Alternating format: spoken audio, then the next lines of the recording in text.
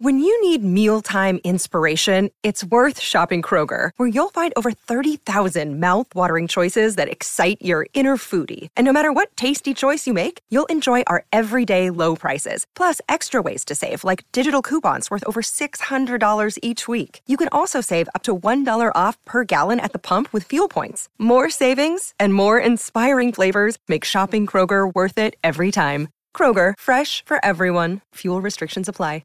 Another day is here, and you're ready for it. What to wear? Check. Breakfast, lunch, and dinner? Check. Planning for what's next and how to save for it? That's where Bank of America can help. For your financial to-dos, Bank of America has experts ready to help get you closer to your goals. Get started at one of our local financial centers or 24/7 in our mobile banking app. Find a location near you at bankofamerica.com/talktous.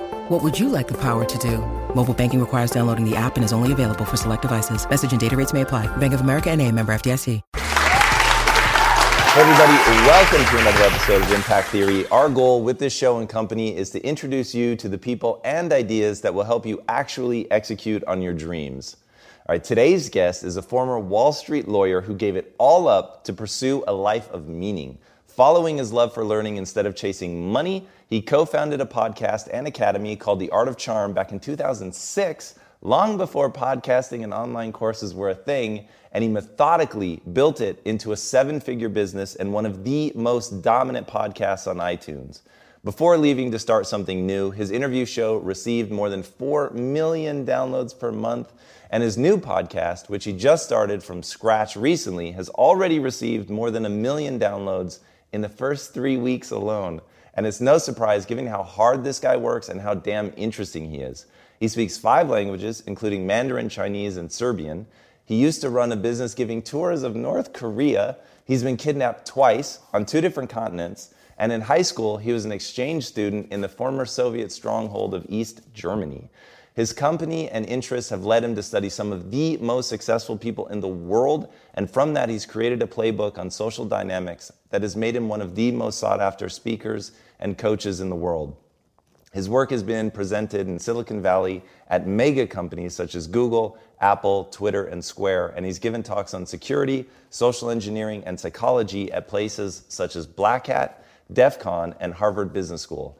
Additionally, Forbes named him one of the 50 best relationship builders anywhere, and Inc. magazine paralleled him to one of the best interviewers in the modern era.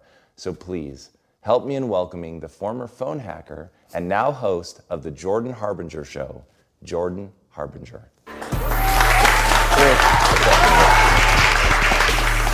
I am stoked to have you on the show, dude. You are the master of introductions. If I didn't know who you were introducing, I would have been very excited to hear from that person. Meet that person? Yeah. They're going to be here today. Oh, good. So okay, I'll stick around then. Exciting. What's crazy is how many weird things you've done. Yeah. Like the North Korea, that in my notes I literally wrote, what the fuck? Like I had to go back and like listen to that again. I'm like, he actually gave tours in North Korea? How does one end up giving tours in North Korea? That's what my mom wanted to know too. So of course, wait, how does that happen? Are you sure this is allowed?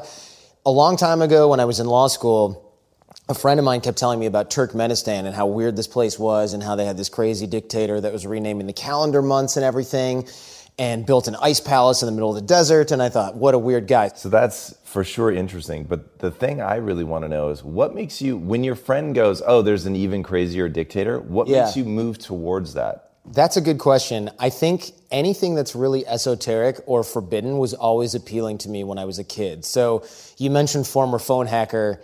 Totally great reference, because that was me when I was a kid, opening up those green boxes on the side of the road where you needed a special wrench to get it. And I thought, they don't want people to open this. You need a special wrench. I'm going to figure out how to open this. And I open it, and there's all these little screws with wires attached to them. And I see the lineman with his little orange handset clipping alligator clips on there. And I went and got one of those things and started to play with it in the green box. And I was listening to people's phone calls when I was 13. And I thought, this is something I'm not supposed to do that theoretically doesn't hurt anyone. So I like that. And now as an adult, I realize that I still have that bit of code that says, people kind of don't want you to do that. And I go, oh, well, in that case, it's more appealing. So it's a little bit of a rebellious streak, but I'm more interested to learn why people are trying to keep something a secret than I am about breaking the rule itself, if that makes sense. Totally. So this whole like life less ordinary thing, is that something that you cultivate intentionally? Like, so I know the story, you're a lawyer on Wall Street at the time of the collapse, and so there was a natural out if you wanted to take it. But I don't feel like you took it because there was a natural out. It would have been easy enough for you to do something that was still centered around law, but you don't. You start something that at the time would have been so beyond counterintuitive. Like in 2006, I had listened to exactly 0 podcasts. Sure. I don't even know if I'd ever heard the word podcast. I don't think people listening today really understand, like, it didn't really exist back then. No. So why did you get into that? Right. So in college, I had to outwork everyone, which is easy because in college, everyone's just drinking, partying. So I outworked everyone. That was my competitive advantage. But then I got to Wall Street and everyone was really hardworking and really smart. And I thought, okay, we can all work 20 hours a day, 7 days a week. How do I make myself smarter in a time frame that's short enough for me not to get fired? Because I had hardcore imposter syndrome, where I was like, they're going to figure out I don't belong here. I'm going to get fired. Then I'm going to be out of luck and I have all this debt from law school. So I decided to work on this sort of secret third path, which, well, actually, I wanted to work from home so that nobody could see how much I didn't belong at this Wall Street firm. And there was a partner that always worked from home. And eventually I caught up with him and I said, hey, you're never in the office. Do you just work from home a lot? And he actually explained, well, sometimes, but I usually get business. I generate the business for the firm by creating and maintaining relationships. And that was really interesting to me. So I asked him how that was done, and he explained, look, I'm friends with these people, and they throw us deals, and I don't even worry about my billable hours. I just bring in deals and get commission based on that. So I dedicated my life to learning how to create and maintain relationships because that was my only hope. That was my secret third path. Not outwork everyone. I was already working as hard as I could. Not try to make myself smarter in some way. You're dealing with real natural talent and hard work with some of these other people that were at my level. But nobody was thinking about networking and relationships. We all thought, well, we stay here long enough. We put our time in, ... senior associate or partner, country club, network. That's how that worked in my head at age 25. That's not how that works. You build that network the entire time, deliberately, ideally, and then you have those relationships that are valued enough to make you a partner or get you to the top of the law game or any game. So I decided to focus on that, thinking, if I work on this, I'll probably have 5 years before any of my colleagues even think about this as a skill set. And that time advantage will allow me to master the networking and relationship development skill set that I need to not get fired, maybe make partner, stay at the top of the game. So I focused on that skill set. And that was what we were talking about at bars and at meetings and things like that. And other people wanted to learn these skills too, because they started noticing some of the rewards that were coming from it. I would never wait in line at a bar. I would never pay for any food or drinks when I went out. I always seemed to know everyone. I was with different friends all the time. So bartenders, doormen, everybody knew who I was. And that was appealing to younger guys and girls for that matter back in college. But it was really useful in the working world. So when I finally started to teach these skills on the side, I was having the same conversation every night, 6 nights a week, because I was going out trying to work on these skills. And I started burning those conversations to CDs. And eventually, a friend of mine said, you know, you might not have to carry a pocket full of crappy, burned at-home CDs if we can figure out how to distribute these MP3 files in another way. There was no way to do that back then. And then we found out about podcasting. And at the time, there were 800 shows in iTunes. There are about 350, 400,000 now. And that's what we did. We started uploading our conversations to a server and listing them in iTunes. And the first couple days, we had 24 downloads, and a couple of them were from South Africa. And that's when the light bulb went off that there's something here that nobody's really paying attention to. If I can have a conversation with my friend in his basement or living room, and that can go to South Africa an hour later, and someone can email us and say, hey, I tried this and it worked, we have a new concept here. Remember, YouTube did not exist. I think it was like Video Whiz or something, right? So it was like this small niche nerd community of people that knew about podcasting, and that's what we started building from there. And we just thought, this isn't a business, it's a hobby. We went on with our lives, and then one day we checked our numbers months and months or years later, and we went, this is a real snowball. There's really an audience here. Now, was that when you were still at the law firm, or? Yes. Yeah, I was working at the law firm, and then actually sort of moonlighting, because a couple friends of mine said, hey, I'm doing this show on Sirius XM satellite radio a couple blocks from your office. I don't want to drive up and make it because there's too much traffic. Can you just do my slot on the show as the guest? So I show up to Sirius XM satellite radio and I go, hey, I'm here to talk about someone else's book. And I get up there and they're like, you didn't write the book? No. Well, we don't have a guest. What can you talk about? Body language, persuasion, influence, networking. They said, great, you're on in 7 minutes. Go down that hallway. See you later. And we went down the hall, sat in, did the show. And they said, you guys did a decent job. Have you done this before? Well, we have this thing called a podcast. And the station manager just happened to be listening to that episode of the show, and he started listening to our podcast. And when I emailed him 2 weeks later, he goes, I love this thing you're doing in your basement. If only you actually had a studio and weren't just talking with a furnace next to you and like noises. So he gave us our own show on Sirius XM satellite radio just to see if we could do it. And that's how the show really started to launch. And when did you start thinking about it as a business? Because I can't think of anything sort of less likely to turn into a business when you're peeling out of your law career than that. Yeah, that's a good question. The business hobby shift started to happen not because we went, all right, there's an audience here, we got to monetize it. That's what people do now that are smart and think ahead. We were not those people. What we had was a bunch of free content on the podcast, and people started writing in and saying, hey, I'm having trouble applying some of this stuff. Can I call you? And I thought, this is a great way to not have any free time ever. So I said, sure, but I'm going to have to charge for it because I don't want to just do free coaching all the time. So this guy said, great, I'm going to give you $2,000. Can you give me like 20 hours of coaching for that, or 10? And I said, sure, no problem. What do you do for a living? And he said, I'm a mortgage banker. I really want to teach this stuff to my team. So he just kept keeping us on retainer. And I thought, there's real money here. And then him and another friend were doing this phone coaching with me during the summer at law school. And another guy said, I just want to come and see you do this stuff. And I said, sure, fine. He goes, why don't I give you like $5,000 and I'll stay with you for a week? And I thought, that's creepy, right? That's a little creepy. You want to live with me for a week? And he goes, look, I'm a normal guy. We can talk on the phone for a while so that you know that I'm not a weirdo. But I know that if I learn from you in person, I will figure this stuff out. And I thought, that's probably a good way to learn this stuff. So that was our first client. He flew in, lived with us for a week, basically paid the rent on our Manhattan apartment for a minute. And he just ended up being our first training client. And that was when we went, well, wait a second.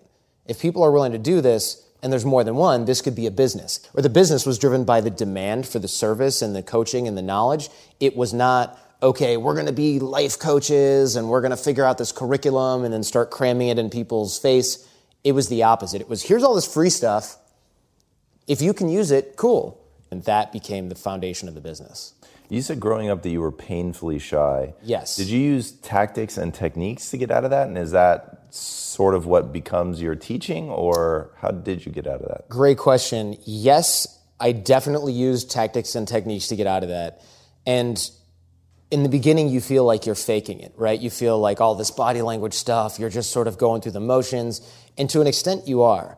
But once people start treating you differently because you're open, positive, confident, or at least that's your first impression, you start to realize, oh, I'm not being rejected by people at first glance. I'm sitting up and I've got a smile on my face and I feel good about what I'm doing.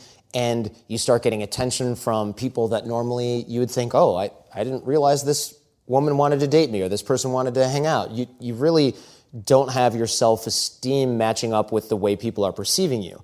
And so there's one way to sort of fix that, right? And that's, you get pulled in one direction. So if you think you're really great, but people treat you poorly, your self-esteem drops, right? And you eventually meet that expectation. But if your self-esteem is sort of shaky like mine was and you're painfully shy, but people start treating you like you're upright, confident, positive, friendly, outgoing, you get pulled in that direction instead.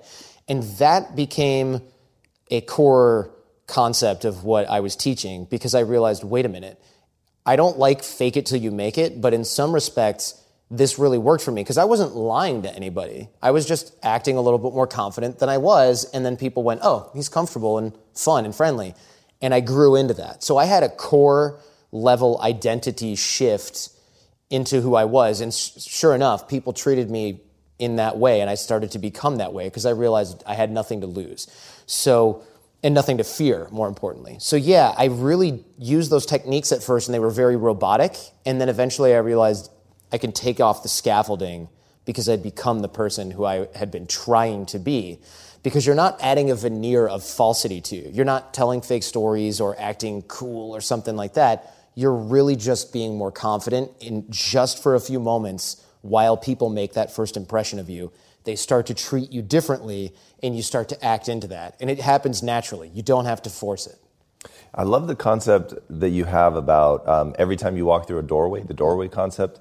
And what I love about it is that basically all of this stuff can be practiced. And once you practice it, then it becomes natural. And there's this quote from Bruce Lee, which I've always loved, which is, I kick until I don't think kick, I just kick.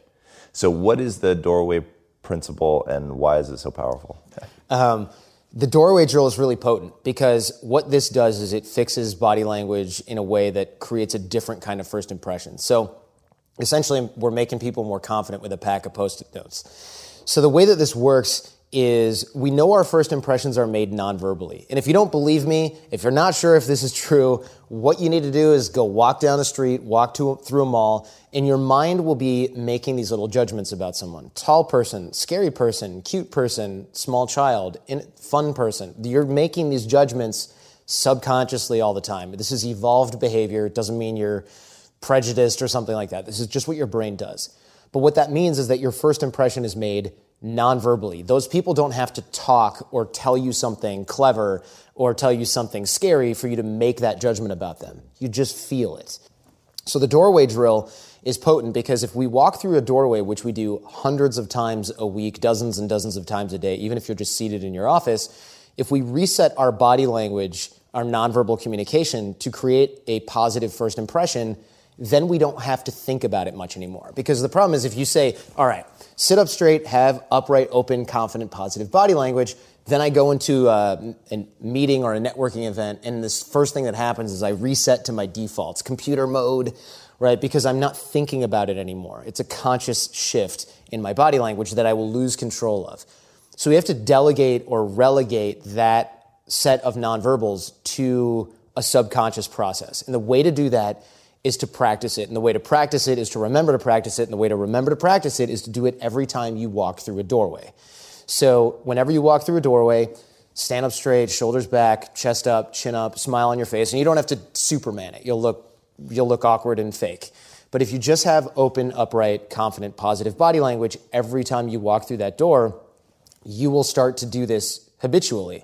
The problem is we tell you this, and the first thing you do is you walk through a door and you forget it instantly because you learned it on impact theory along with a million other things, and it goes right out the window. So take a pack of Post-it notes, these little tiny ones. You don't have to write anything on it. Stick them up at eye level in the door frame or in the doorway of your office, your home, wherever you can get away with it. And when you see that, you're going to go, why is there a Post-it? Oh, right. Doorway drill. Upright, open, positive, confident body language. Now, that over time, weeks, months, whatever it takes, you will start to do that every time you walk through a doorway. The beautiful part of this is our first impressions are often made as soon as people see us, and as soon as they see us is usually when we walk into a room through a doorway. So every time, if we're resetting our body language, every time we walk through a doorway, we're creating a positive nonverbal first impression every time we enter a room, and then we don't have to think about it anymore. So we can stay present in conversations, we can get through what we need to get through on a conversational agenda if we have one, we can network and meet people and have it look natural, and we don't have to think, all right, oh shoot, you were slouching, stand up straight, oh crap, what was Tom saying? I forgot, oh no, now he knows that I'm lost, wait a second, I'm slouching again. That's what we're trying to avoid.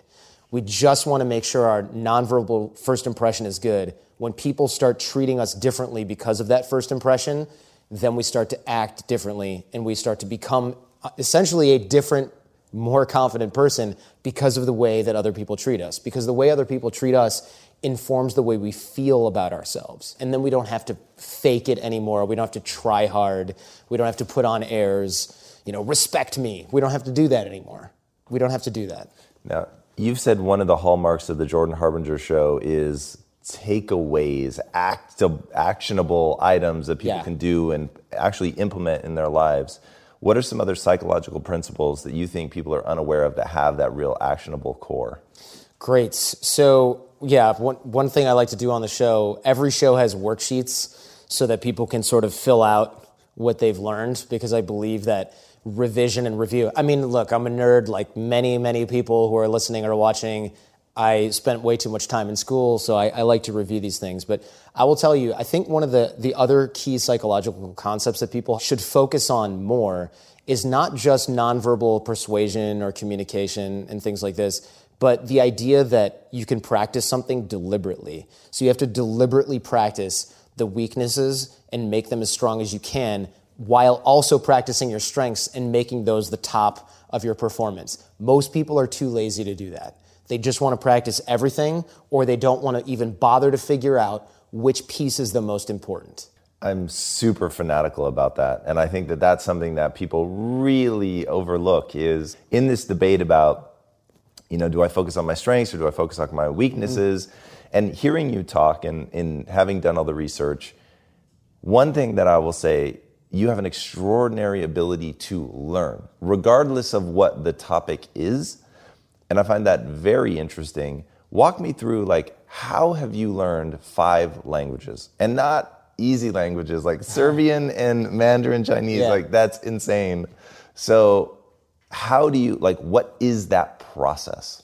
So I'm a big fan of immersion. What's funny is people go, oh, you must have a knack for languages. I'm not good at languages. And so a question I will always ask people who think that they're not good at something is how they know that they're not good at it. And usually the answer has to do with the environment that they learn in or the setup, their learning process, and very rarely with their actual talents. So people will say, oh, I'm not good at languages. How do you know? Well, I took French in high school and I didn't do well. Well, I took French in high school, and French was my worst subject. Every language I took in middle school and high school was terrible. I took languages in college a little bit, and I was much better at it. But I'll tell you, I got really good at languages because when I was a senior in high school, I moved to Germany as an exchange student. And I got placed in East Germany, where they didn't speak English very well. And they learned Russian growing up instead of English. So I was surrounded by German the whole time, and I thought, I'm in trouble. I was told everybody kind of speaks English, and I could get by, and I knew I was going to have to learn some German, but I had no idea that it was going to be the basis for me making friends at all, getting by at all. So I started to realize that German was really hard, surprise. And I took some German classes, and I learned a little tiny bit, and not much. And my host parents started to get worried because I wasn't really talking. And then one day, my host father took me out for a beer, and he goes, look, you got to learn German because no one can relate to you, and you're not getting along with other people because they just see you as this weird, robotic American guy. And then we had another beer, and I said, I just feel lonely and homesick and all this stuff. And he goes, but German's not that hard. We can teach you. And then he started teaching me a little here and there, and this is 3 or 4 months in. And then I had another beer, and suddenly I could speak German. And he went, wait a minute, you can speak a lot more German than you let on. And I just realized at that moment, well, I was afraid of making mistakes. I didn't know how much I knew. And that since I'd been immersed in the language for so long, I actually understood a lot more than I thought. So at that moment, I realized I can learn this. I just need a different type of learning environment. I don't learn well by memorizing a verb table that a French teacher gave me and said quiz on Friday. I learn well by watching TV, hanging out with a bunch of kids my own age, and having them yell things at each other, and I hear that over and over, and I remember that. That's actually how humans learn language in general. And I realized immersion is the way to do it. Study with a coach, study with a teacher. Do not try to self-teach. A lot of people self-teach. It can be great, but you really learn best with a coach for anything at all. I have interview and broadcast coaches that teach us on the Jordan Harbinger Show. And if you can't find a coach anyway. Find someone on CNN and tweet at them and say, can I hire you to teach me interview skills? Someone will eventually respond to you. And that's how I find these types of people. So I'll immerse myself in something to the point where I can't really get any higher on my own, and then I will find a coach generally to take me to the next level. And even that's a mistake, honestly. Some of that is ego. I recommend finding a coach as early as you can. You should find a coach before you try to do anything, because otherwise you're just unlearning bad habits that you've self-taught. I want to go back to something you just said, which is really, really interesting, to basically stalk somebody until you get them to agree to be your coach. Sure. What does that process look like? And I want to put it in context of when Forbes magazine says that you're one of the best relationship builders anywhere. Like, dude, I will just tell everybody right now how true this is. Out of nowhere, he reaches out to me and was just like, hey, I've been watching your show. I think it's fantastic. Let me know how I can help. Did I do that? Yes. I'm glad I follow my own advice. I was like, whoa, like Jordan Harbinger just reached out to me. This is crazy. And you were like, oh, I think this person would be a good guest, this person. And we're like, dude, we've been trying to get them. We can't get them. And you were like, oh, let me make an intro. And then all of a sudden, like this huge cascade of guests coming on, me getting on other people's podcasts. It was huge. And I've said privately 1,000 times, and this is the God's honest truth, dude. Nobody outside of this company has had a bigger impact on this company than you. Really? Wow. From out of nowhere. And your whole thing about, give without any expectation of anything in return. You've never asked me for anything ever. I was just totally, totally blown away. So leveraging like that ability to reach out in a pretty smooth way, like because I know people watching this right now, they reach out really clumsily. Yeah. So how can they reach out in an intelligent fashion to get a hold of somebody that could really be a meaningful mentor, teacher, whatever, and actually get a yes? Yeah, this is a topic that's very near and dear to my heart as well, because I do remember reaching out to you. I'm glad to hear I was that impactful and helpful. That's always nice to hear. What people do wrong when they reach out is they go, all right, hey, Tom, love your show. You should have me on it because I have a new book. And you're like, oh, one of these, right? I mean, you must get that 100 times a day. I know you do because I do all the time. And I don't usually mind that, but it doesn't work nearly as well as a friend reaching out and saying, hey, I'm launching a book in a few months, would love to do the show. Also, here's a bunch of other things happening. The reason this is important is most people don't build these relationships before they need them. And these are the same people that they obviously have a spare tire in the trunk of their car, so if they get a flat on the highway, they're taken care of. But if they want to build a relationship, they're not thinking about digging that well before they're thirsty. So they're only looking at what help they need when they need it. And that is a huge mistake. You have to dig the well before you're thirsty, and you have to give without the attachment to getting something in return. So when people want to reach out, stop thinking about what's in it for you. Start thinking about only what's in it for other people. And if you don't worry about what's in it for you, you will find opportunities that come later down the line. And to sort of illustrate this, when I moved to LA, I had a toothache, and it started to get more and more painful. And it really was starting to just dig into my brain. I couldn't think. I didn't have a car. I moved from New York. This is pre-Uber. I didn't have dental insurance because I was 27, and who cares about your teeth, right? You think about those later. I'll get new ones. And so I started to desperately call dentists, and they were like, oh, look, I don't take new patients, or I can see you in a week. Go to the ER if you have a toothache. And I'm thinking, a week? I haven't slept. This thing is killing me. So I posted on Facebook. And obviously, I didn't have my privacy settings set correctly because a random stranger filled in the comment and said, my aunt's a dentist near you. Do you want me to give her a call? And I said, sure, yeah. So I went to his aunt the next morning before they officially opened, got that thing drilled the hell out, got it filled. She didn't overcharge me. I send this guy a message, thank you so much. He goes, no problem, man. I don't know what you do. I heard you have some show that my friend likes, but I'm glad you got your tooth taken care of. And I said, let me know if there's anything I can do. He said, well, I'm a graphic designer, but I'm working at a cafe right now as a barista. I would love to just not make another cup of coffee again. And I said, well, I don't have any work for you, but I'll keep my ear to the ground. He said, whatever you can do, no problem. I don't expect you to give me a job. 4 days later, another entrepreneur friend of mine, she writes me and says, my web guys are blowing it. I keep firing them. Who can create good branding for me? I said, I've never worked with this guy, but here's a portfolio. He's a nice person. That's really all I can say. That guy got a full-time job, as far as I know, still works there years later, designing websites and templates and themes and branding for this woman's company because he helped me find a dentist on Facebook. So if he'd been thinking, how do I get a job? He would never have made that introduction to a dentist because the connection, the nexus is unclear. The opportunity lies over the horizon. But since he was helping without the attachment or expectation of anything in return, he ended up finding an opportunity through me that I didn't know about and that he didn't know about. But you won't find those unless you are constantly reaching out, digging the well before you're thirsty, and giving without that expectation of anything in return. And last but not least, people keep score now, and this is bad. Do not keep score. And what I mean by that is if you interview someone and then you help them, you drive them to the airport, they don't owe you anything. But people, in our heads, we create these covert contracts. And the reason they're called covert contracts is because it exists in my head, but it doesn't exist in yours. So we've got this weird agreement where I drive you to the airport, and then I pick you up, and I drive you again, and I pick you up, and you're like, hey, Jordan, such a good friend.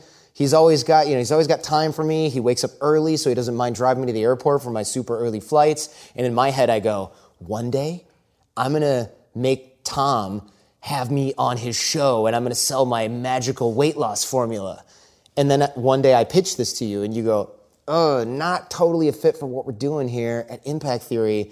I'll help you in other ways if I can. And then in my head, I go, you son of a bitch, right? I'm mad at you now because you broke the deal that I created in my head. You broke the contract, the covert contract. So I'm starting to be passive aggressive. I'm angry with you. I can't change my behavior. Even if it's a little subconscious, I'm a little bit colder towards you and our friendship gradually dies. Why did this happen? You didn't do anything wrong. I created an agreement in my head where you started to owe me something and you didn't reciprocate, and that made me angry.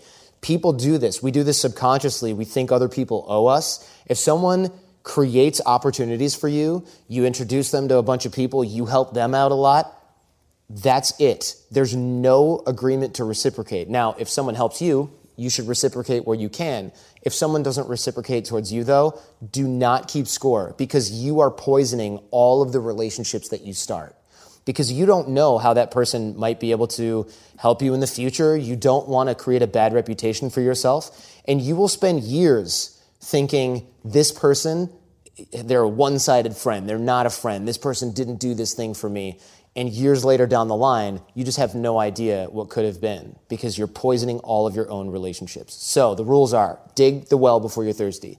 Give without the expectation or attachment of getting anything in return. And do not keep score. And if you do those three things as a matter of habit throughout the next rest of your life, in fact, you will have so much opportunity coming into your life, you won't know what to do with yourself. Yeah, I really hope people listen to that. And your life right now is such a reflection of that. As you're reinventing yourself and your brand, it's been incredible. And I want to talk about that reinvention. You've been crazy, like raw and real and vulnerable about it.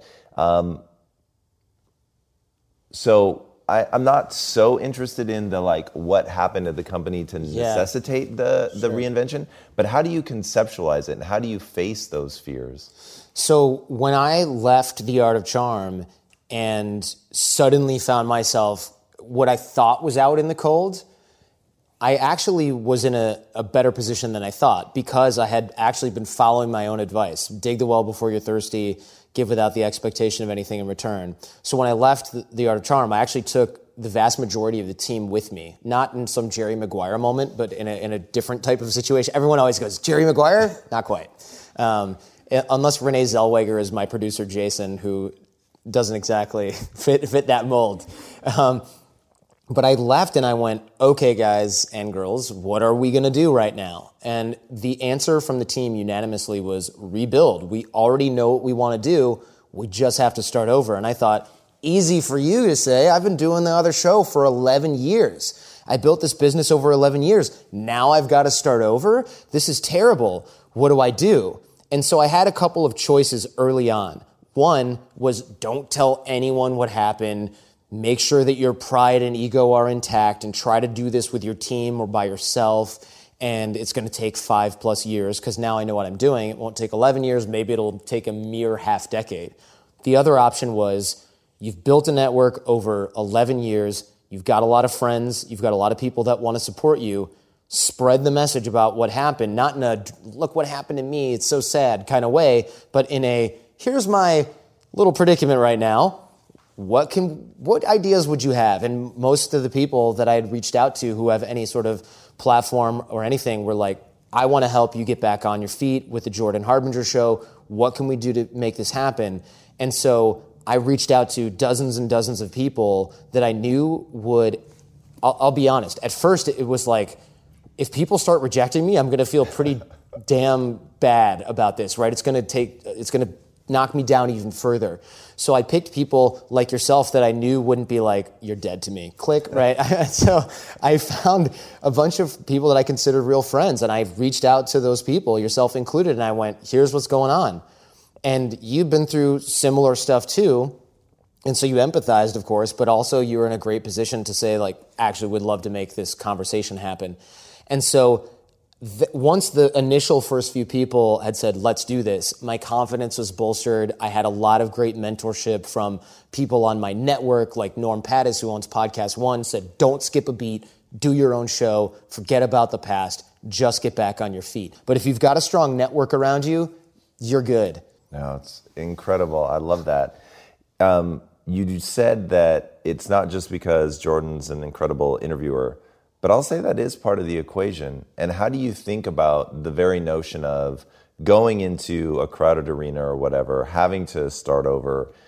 How do you think about being great? How are you approaching your interviews? Sure. So the one thing that I know that you and I do probably more than other interviewers, at least the ones I've spoken to, is we do more homework than anyone. Whenever I interview somebody, I always look for the Tom Bilyeu interview because I know that you read the book, you looked at all the videos, you had people make sure that they weren't on #MeToo somewhere, right? Like you did all the homework for that person. And I know that your interview is going to be really good, and I too will read the book, watch the videos, and do everything. And I know that we're going to be able to pull these things out. But the question is that it's a crowded arena. How are we going to be great? Well, if I'm doing exactly what you're doing, then are either of us great, or am I just copying you? So what I will do is I will always outwork the next guy, and I will do I'll put my own angle on everything, just like you do with this. Like you've got this incredible production.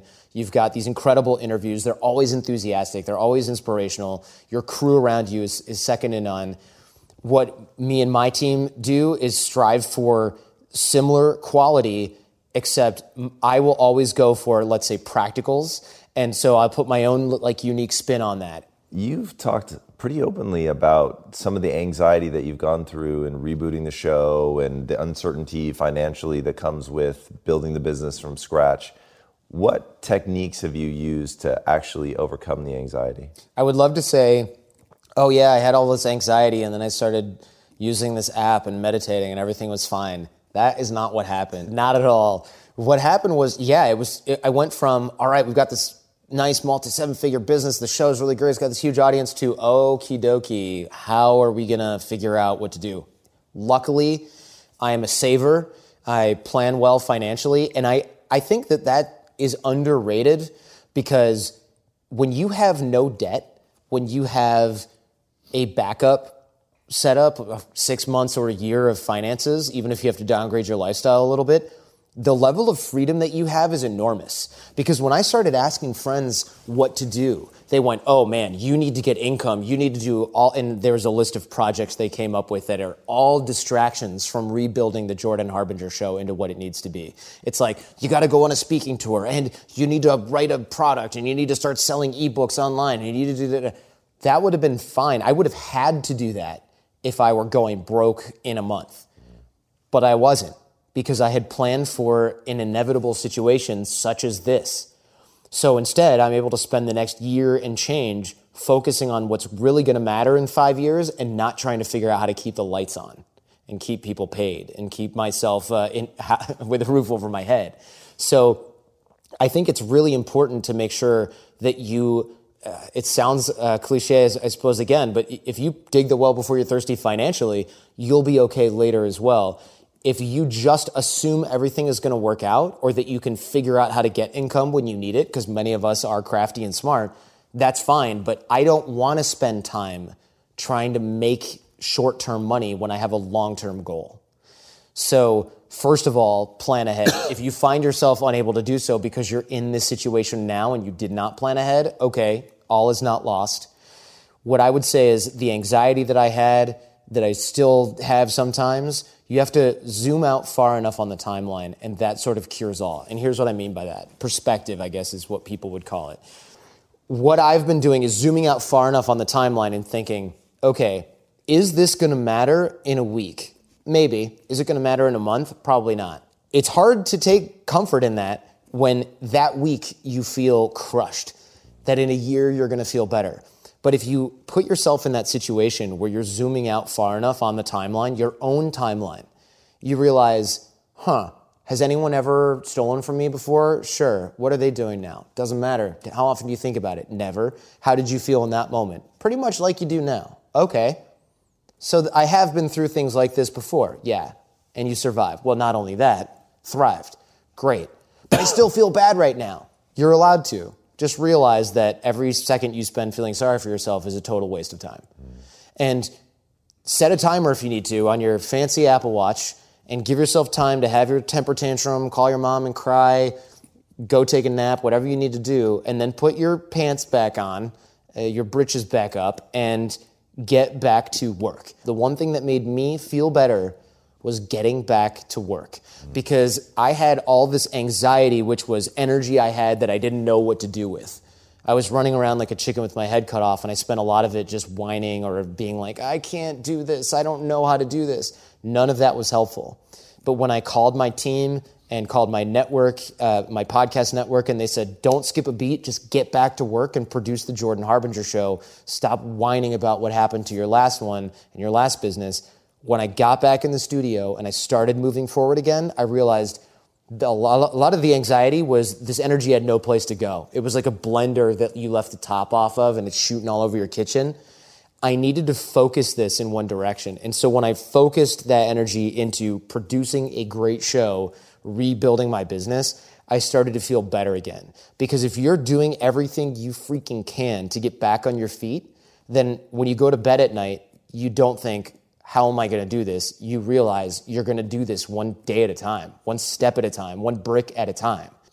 Along those lines, you wrote a really cool article recently, and the key takeaway for me was action ends suffering. Yes. I thought that was really cool. That was an accidental find, right? I didn't think, I've got to take action and end this suffering. I've got to direct my energy in one direction. It was kind of like, okay, am I going to try to sleep all day or be depressed or be angry, or am I just going to get back to work? That was my choice at the end. And I feel like a lot of us have those choices. The action ended the suffering in many ways, but I didn't expect that to be the result. I really thought I was just going to distract myself. And that was the initial plan. Just distract yourself with work. But what I didn't realize was the work wasn't just going to distract me. It was going to take all of that drama and pack it into a neat little ball, put it in a drawer, and not worry about it anymore, because I had a bigger mission. And part of that was the audience, the Jordan Harbinger show audience. There were people going, where's the show? And the answer was, it's on the way. I didn't miss one episode of the show. When I left The Art of Charm, it ended on a Thursday. I would have had to release an episode on Tuesday, but I wasn't a part of the company anymore. The first episode of the Jordan Harbinger Show came out that following Tuesday. Wow. I called a friend, Mark Garagos, who was Michael Jackson's lawyer and stuff, and I said, what are you doing on Saturday? And he said, I'm really busy because I have a million clients. And I said, great, 11 a.m. works fine for me. And he did the show, and we launched it right then, and people who were with us early went, oh my gosh, you don't even have a website. And I said, it's coming. But the first episode of the show is out. Action ends suffering. Not going to be universally true for every type of suffering. It might only alleviate some of it. But we see this pattern in people. We see the person who's lost a child in a shooting or something and is now speaking about it.